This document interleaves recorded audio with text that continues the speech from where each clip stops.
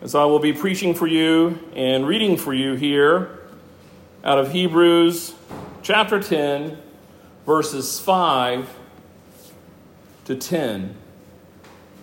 Hear now the word of God. Consequently, when Christ came into the world, he said, "Sacrifices and offerings you have not desired, but a body you have prepared for me. In burnt offerings and sin offerings you have taken no pleasure." Then I said, "Behold, I have come to do your will, O God, as it is written of me in the scroll of the book."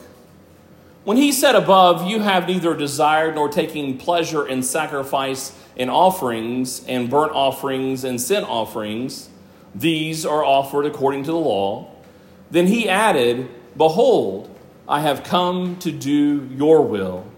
He does away with the first in order to establish the second. And by that will, we have been sanctified through the offering of the body of Jesus Christ once for all. Faith comes from hearing, and hearing the word of Christ. Let us pray. Our Heavenly Father, we thank you for this body. As the disciples saw Jesus Christ's body transfigured into glory, we see that they had seen him in his human state and glorified state. And we here rely on the fact that Jesus was incarnate and lived and died and rose again. And our prayers now, and even our understanding and the grace and mercy for you to dwell with us now, is because he is with you, beside you, interceding on our behalf. What an amazing, glorious thought.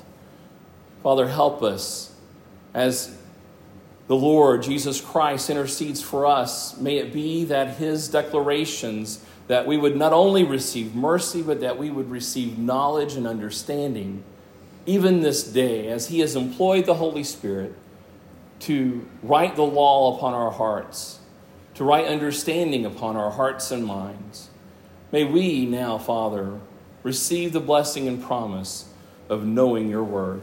In Jesus' name we pray. Amen. You may be seated.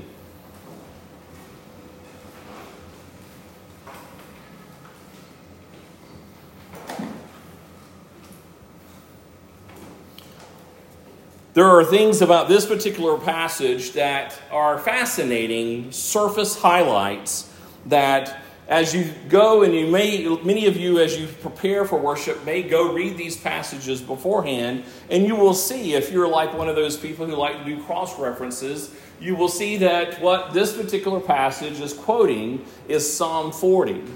And if you flip over to Psalm 40, you will know that this is a Psalm of David. And so very quickly, as we see the writer of Hebrews make this proclamation, you will see a particular fascinating thing.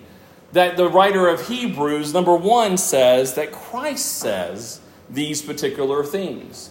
Now we know that Jesus Christ quoted from the Psalms more than any other Old Testament book. And in particular that the Psalms were about him primarily, and he owned the Psalms, and he took the Psalms, and there's this wonderful merger of Jesus owning the Psalms that David was actually a shadow of, only a frail and weak shadow of this perfect Messiah. We see here, consequently, when Christ came into the world, and that Greek word for world means sinful world, the dark world, that when he came into this world of sin, Jesus said, "Sacrifices and offerings you have not desired." Points out right off the bat that these sacrifices that we see even the writer of Hebrews making a very clear point of, that these were things that were proclaimed in the law. These were things that God had commanded. Jesus comes and says, "Sacrifices and offerings you have not desired." So he connects himself to the words of David, which were always pointing to him again. And we see that these words are Christ's words. Secondly, we see, if you go and you do that cross-referencing, it says, but a body you have prepared for me. You will see that there is this interesting thing in Psalm 40. It does not say body. It says an opened ear. You have prepared an open ear. Now, keep in mind, David is the one who is the one saying the psalm in Psalm 40. But the interesting thing, and this is a mystery for all commentators, is that the word for ear and the word for opened ear, that it is a representative word also for the whole body. But we can tell that in the context in Psalm 40, that it is to be understood for what it is on face value, that God has provided to David an open ear. And then when we get to the New Testament, that when Jesus is proclaiming the same psalm as he comes into the dark world to save this sinful world, he is saying that you have given me a body. And we know that he is clearly talking about his incarnate human body, God, man, in the flesh, because we see there in verse 10 that, and by that will, we have been sanctified through the offering of the body of Jesus Christ once for all. It is causing our understanding of the psalm to explode.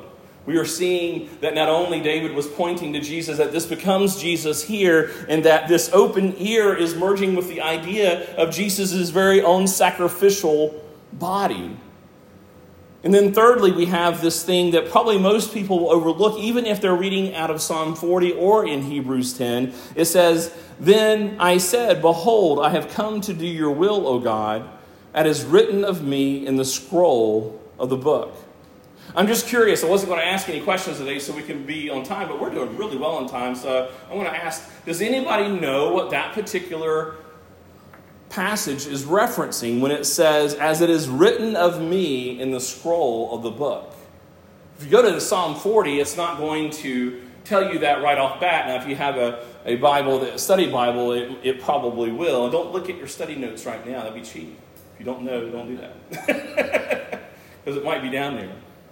Does anybody know what it is referencing when it says that, behold, I have come to do your will, O God, as it is written of me in the scroll of the book? Now, you could say, well, that's just the whole Old Testament, and you would be right. But there is actually a particular part of the Old Testament that is referencing both for Jesus and for David. Does anybody know?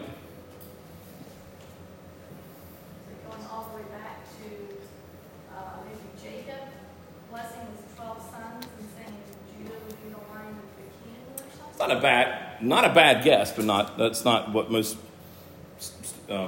scholars think. And I think the scholars are right. But you have a hint in what you said to be true. Deuteronomy, very good.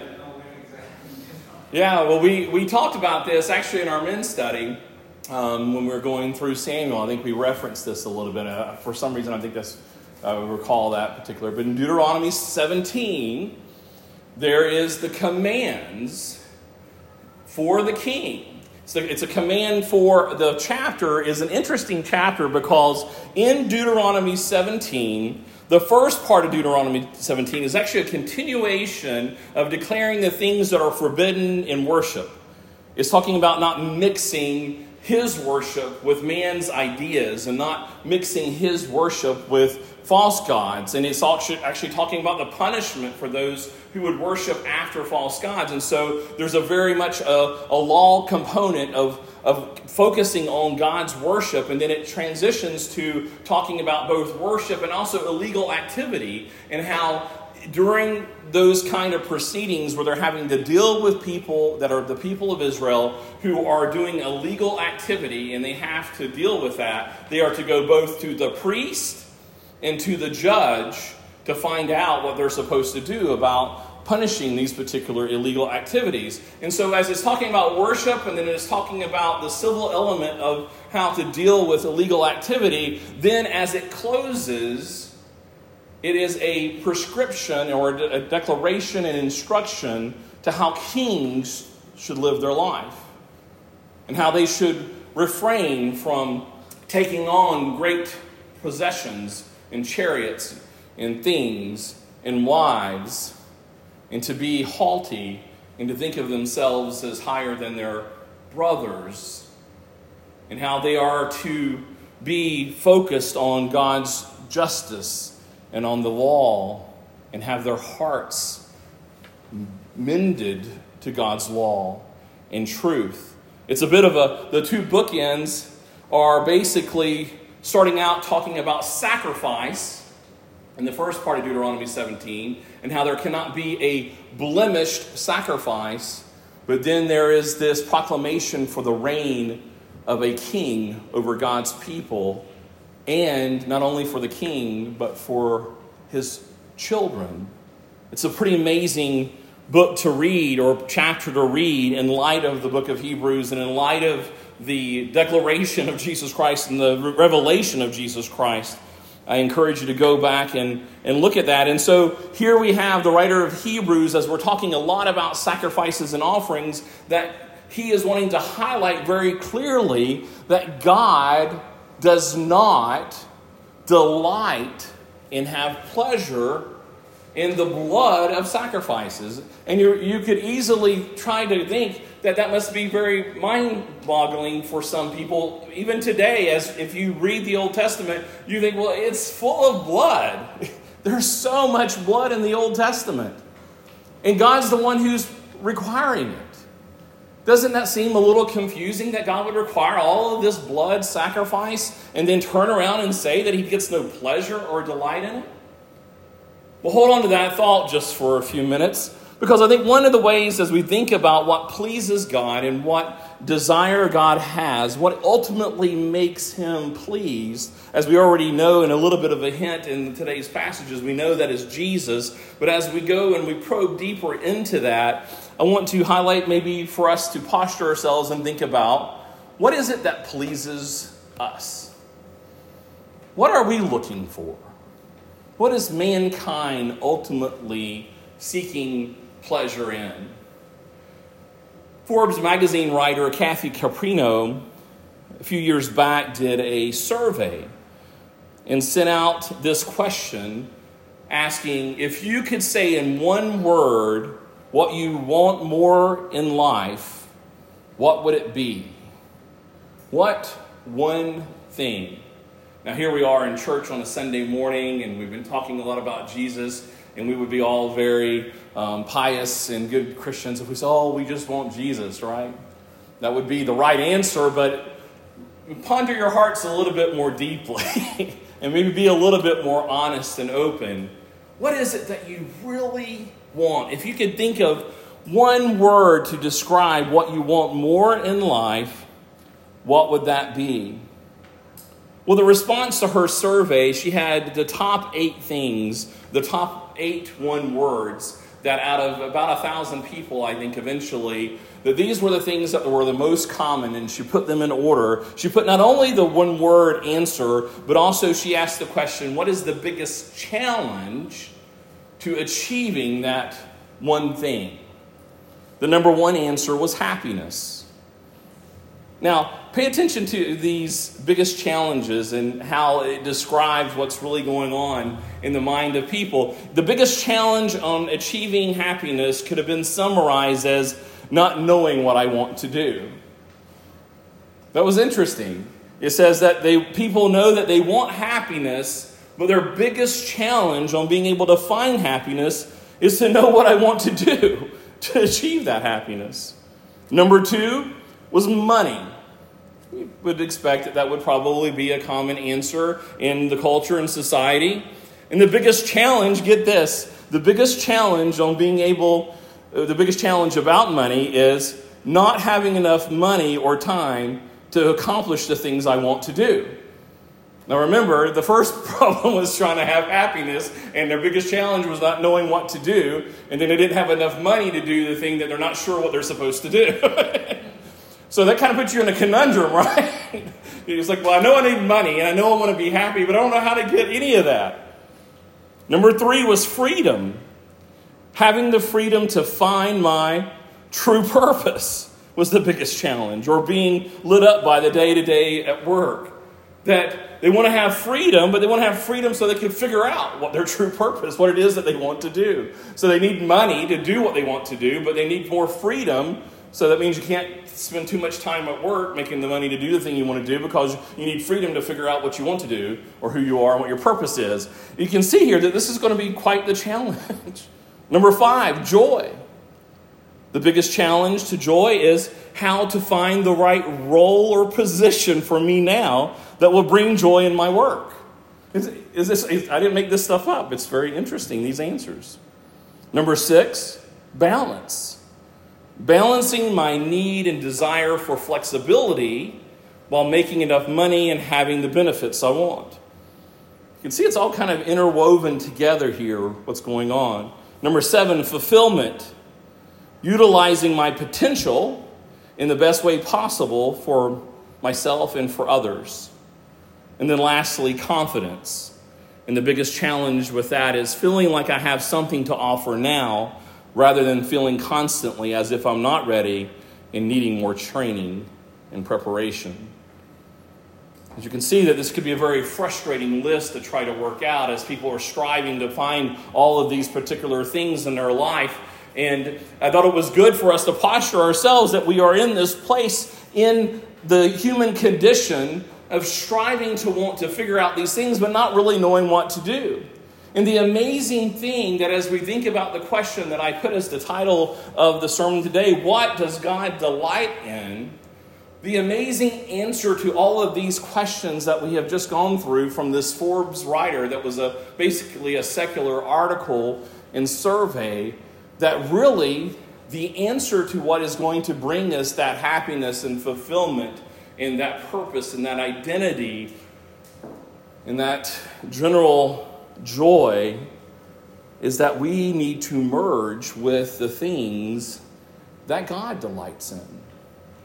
We are his creatures, just as in the order of worship, in the order of worship and the call to worship this morning, is that we must know that he is God and we are his creatures. We have been made and designed by him, by his will, and for his purposes. So what does God really want? And why all the blood? Why is he so caught up in the blood? But then here in Hebrews, we're being proclaimed to and told that he does not take pleasure, that he does not desire blood. He does not desire sacrifices. And we know that there would be the temptation here, and we know that the writer of Hebrews helps us out, saying, remember, these things were commanded by God. And so there seems to be a contradiction, but there's not. We're thinking, well, we see now that in the book of Hebrews, we see that Jesus is the answer. We see that it is his body, that it is his sacrifice that he's want. Why didn't God tell them that in the first place? Why didn't he tell them what he really wanted? Why was he so cruel to them to have them to do all this blood when that's not really what he wanted? Why didn't he explain that to them? Well, he did. He always explained to them what he ultimately wanted. Now, if you look in your pews, I have put more pew Bibles out because we had a bunch of Bibles. And I'm going to go through quickly, and you don't have to flip through all of this, but I'm going to highlight for you that God was very clear in the Old Testament, just by some short verses here and there, of the things that he wants, the things that give him pleasure. 1 Samuel chapter 15:22. And Samuel said, has the Lord as great delight in burnt offerings and sacrifices as in obeying the voice of the Lord? Behold, to obey is better than sacrifice, and to listen than the fat of rams. I know Jennifer really likes that particular passage when she's training the children. We use that passage a lot. Like, children, it's better to obey than it is to sacrifice. This is going to please the Lord more. Is to obey. He wants obedience. He wants there to be those who are listening to him. Keep that in mind. Let that echo in your ears, the listening. Hosea chapter 6, verse 6. You might just want to note these down instead of actually flipping through, because I'm going to jump from one to the next. It says, for I desire a steadfast love and not sacrifice, the knowledge of God rather than burnt offerings. Here we see highlighted that God wants steadfast love. He is desiring obedience. He's desiring listening. He's desiring steadfast love and the knowledge of God. He desires his knowledge to be known more than sacrifice and burnt offerings. In Micah chapter 6, a very popular passage that we're very familiar with, when we see again in verses 6 through 8, where it's talking about, again, burnt offerings and what the Lord will be pleased with. Will he be pleased with 1,000 of rams? And then he says, oh man, what is good? What does the Lord require of you? I'm sure many of you know the answer to this question. Many of you have memorized Micah 6:8. It says, but to do justice, to love kindness, to walk humbly with your God. All of these are in contrast to the burnt offerings and sacrifice. God is making clarification, as in one hand he is telling them to have burnt offerings and sacrifice. But he's telling them, but what I really want are these particular characteristics. Here we see something that is highlighted very clearly in his word, that we are to be walking humbly with your God. You know, that humility is a hard one for us. That humility is a place that's going to require something to happen, because we are born and we are conceived in sin, and we have this self-centric mindset from the very beginning. Anyone who has children, you don't remember what you were like when you were an infant, but the ones of you who were your parents, they do remember. And you were very self-centered from the very beginning. And that's one of our biggest fights now, is we're very self-centered. But for some reason, the lie of this generation is thinking that we can actually do some of these things ourselves. We will take these particular components and we'll say, okay, well, I like this, to do justice. I'm going to be a hero of justice. And I'm going to be kind to people. And I'm going to love people. But you need to remember that these things are not achievable. If you remember the story that I referenced very recently with the rich young ruler, that the disciples concluded after that conversation, how can anyone be saved if this one man who has it all is not righteous enough to enter into heaven? Martin Lloyd-Jones says that if you think you deserve heaven, take it from me, you're not a Christian. If you're of the mindset to think that you deserve heaven because of something you have done, Martin Lloyd-Jones says, you're not a Christian, just right off the bat. I mean, it kind of nips that in the bud in a heartbeat. To be a Christian is to realize you don't deserve heaven. That is the first step of the gospel, is to repent and to believe that you do not deserve heaven. That walking humbly with your God is so challenging for us. And in Psalm 50, verses 12 through 15, he says, if I were hungry, I would not tell you, for the world and its fullness are mine. Do I eat the flesh of bulls or drink the blood of goats? Offer to God a sacrifice of thanksgiving and perform your vows to the Most High. And call upon me in the day of trouble. I will deliver you, and you shall glorify me. He's saying that you think that I need these sacrifices, or is it you think that I'm drinking this, that I need sustenance from you to provide these things, that I, who created all things, need this blood to sustain me? What I'm really wanting from you is an offering of sacrifice of thanksgiving.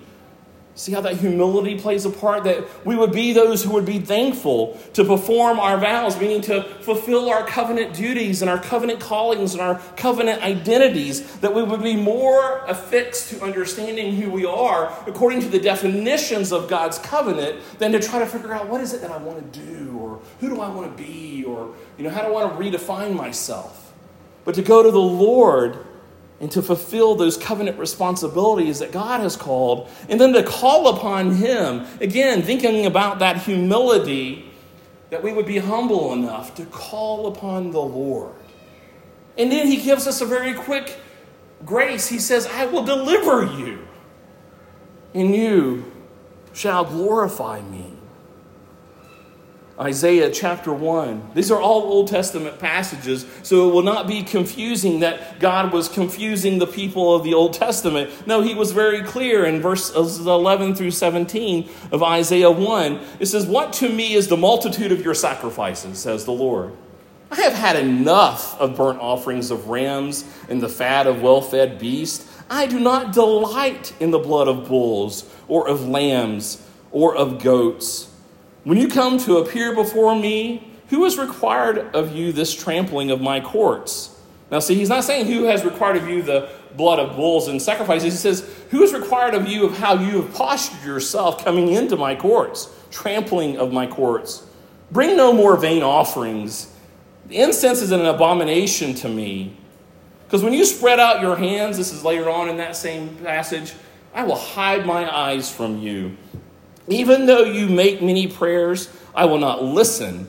Your hands are full of blood. Now here we may want to accuse God. You say, wait a minute. In that last passage, he says, call out to me. And here he's saying, your prayers, I'm not even listening to your prayers because your hands are full of blood. What we start to see here is that there is a problem. That what God actually takes pleasure in and what he actually delights in, we are not able to provide for him. That even as we are trying to obey him, even as we're trying to worship him according to how he's telling us to worship him, and even as we come to him with our prayers, that there is a problem. We have blood on our hands. There has to be something to fix this. And continuing in that passage in Isaiah 1, it says, wash yourselves, make yourselves clean, remove the evil of your deeds from before my eyes. Cease to do evil, learn to do good, seek justice, correct oppression, bring justice to the fatherless, plead to the widow's cause. These are things that we are called to be, but we know that we cannot get there. We have to look at the order of what's going on here. We must first be cleansed so that we can learn how to do these good things. We cannot really ultimately do anything worthwhile eternally in seeking justice or correcting oppression and bringing justice to the fatherless and pleading for the widow's cause until we make ourselves clean. But we can't make ourselves clean. We cannot wash ourselves. You know, when you're full of muck, Jennifer and I were dealing with a situation with, we were debating about something. There was a dirty sink this morning, and she didn't like me using that sink. She goes, that sink is dirty. And she quit using that particular sink. And so we'll have to go, I need the sink to clean. If the sink's dirty, then how am I supposed to get myself clean? And then, so I went over to the other sink, and then she was like, okay, give me a paper towel. I said, I can't. My hands are dirty from the dirty sink. It was like, you're a mess. It was like, we're stuck here. We're at an impasse. We're too dirty to get clean. And that's the way we are in our sin. We can't clean ourselves up. It's just going to make it worse. I hope we can start seeing then what the Lord is actually delighting in, and then maybe even seeing the purpose now of all this blood. Jeremiah 7, verse 22 through 24 says, for in the day that I brought them out of the land of Egypt, I did not speak to your fathers or command them concerning burnt offerings and sacrifices. You might say, yes, he did. But he's not saying that I never commanded these things. He's saying that that's not what I'm really looking for. Again, it's almost sounding like he's being contradictive as he's trying to explain what he's actually ultimately wanting. He says, but this command I gave them, obey my voice, and I will be your God, and you shall be my people, and walk in the way that I command you, that it may be well with you. He desires that we would walk with him and be obedient so it will be well with us.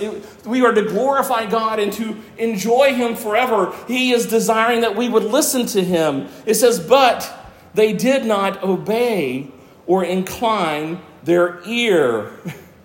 They didn't listen, but walked in their own counsels and their own stubbornness of evil hearts, and they went backward and not forward. God has made it abundantly clear in his word what he really wants. He wants to walk with us. Again, remember Hebrews? What is the whole point? He seeks our fellowship. He seeks to be dwelling amongst us.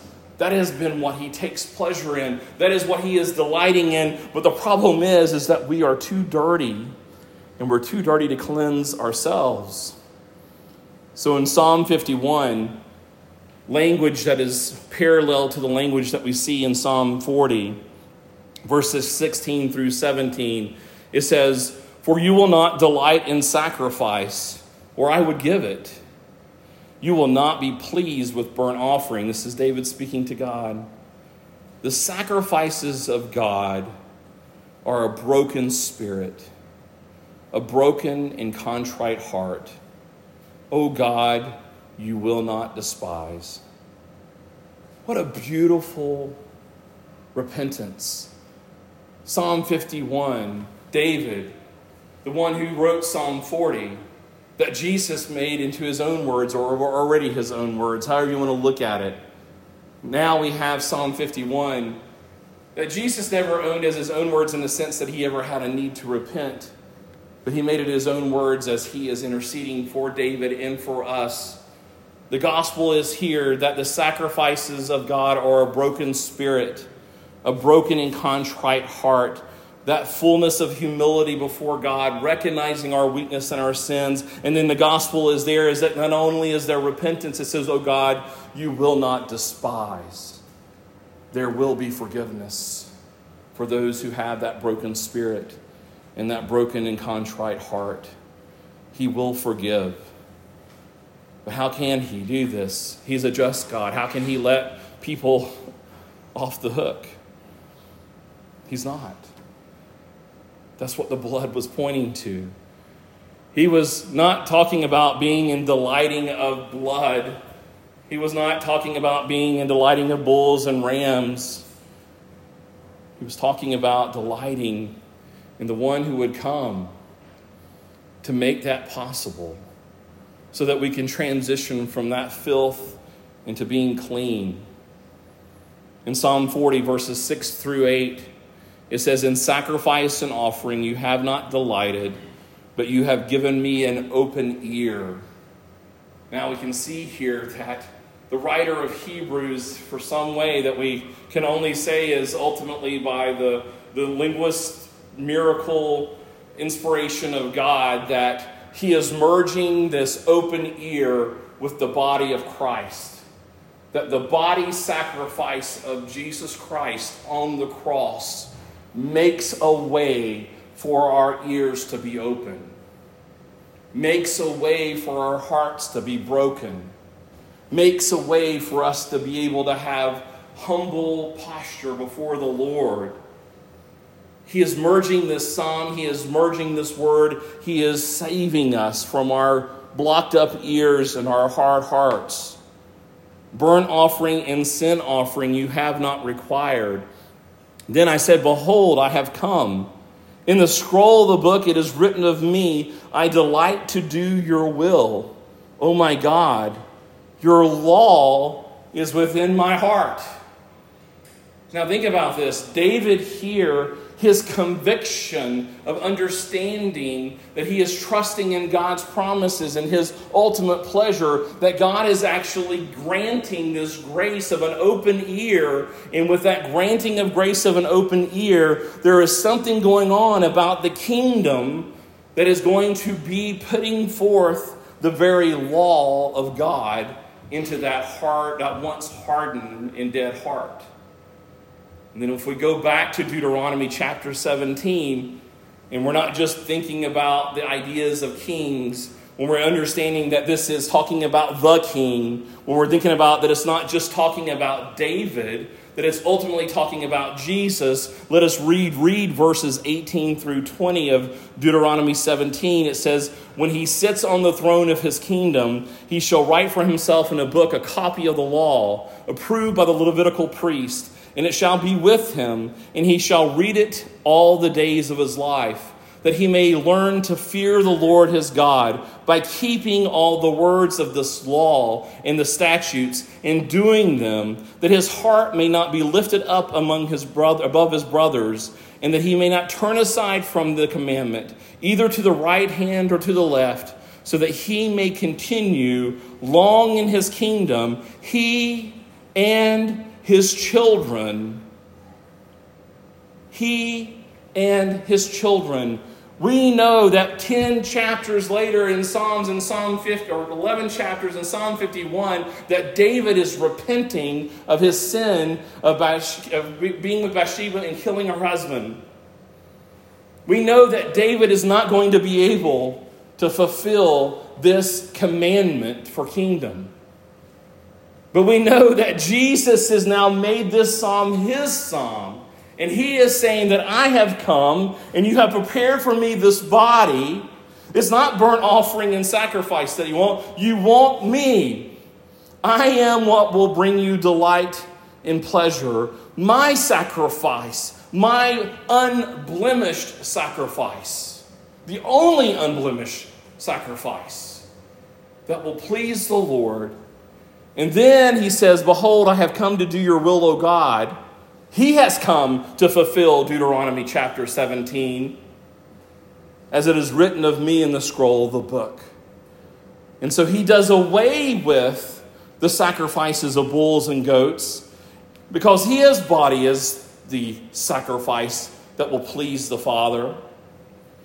And then now we, his children, verse 10 of Hebrews chapter 10, and by that will we have been sanctified through the offering of the body of Jesus Christ once for all. We are his children. We are in his kingdom. He is reigning and sitting at the right hand right now, reigning as king. And we are being sanctified. Our hearts, even now, I pray, that as we are going through his word, and I know that was a lot of passages, but as we go through his word, I pray that these words are being written in our hearts for those who have repented and believed, for those who have open ears and are trusting after Jesus Christ. It is that act of obedience to this proclamation. Jesus came in obedience with his body to fulfill the requirement of sacrifice. And now Jesus has come to fulfill in obedience his reign as king, the king that was proclaimed in Deuteronomy 17 that no king could accomplish other than Jesus Christ. J. Gresham Machen's last words on January 1st, 1937, before he died, he dictated his final words in a telegram to a colleague, John Murray, at Westminster. He says, I am so thankful for the active obedience of Christ. No hope without it. That is our only hope, is his active obedience to those things. That is why the writer of Hebrews is highlighting this, that it had to be Jesus, it had to be his body, it had to be his kingdom. And even now, for us to even get this, his active obedience is necessary. So now when we go to Philippians chapter 2, verses 12 through 13, and we're being told to work out our own salvation with fear and trembling, for it is God who works in you, both to will and to work for his good pleasure. We learn that what pleases God is his Son, and the work of his Son, and the life of his Son, and the character of his Son to be filled in us. That it would be in us. That the things that make us happy, the things that would bring us joy, the things that would bring us identity would be Jesus Christ. Let us pray.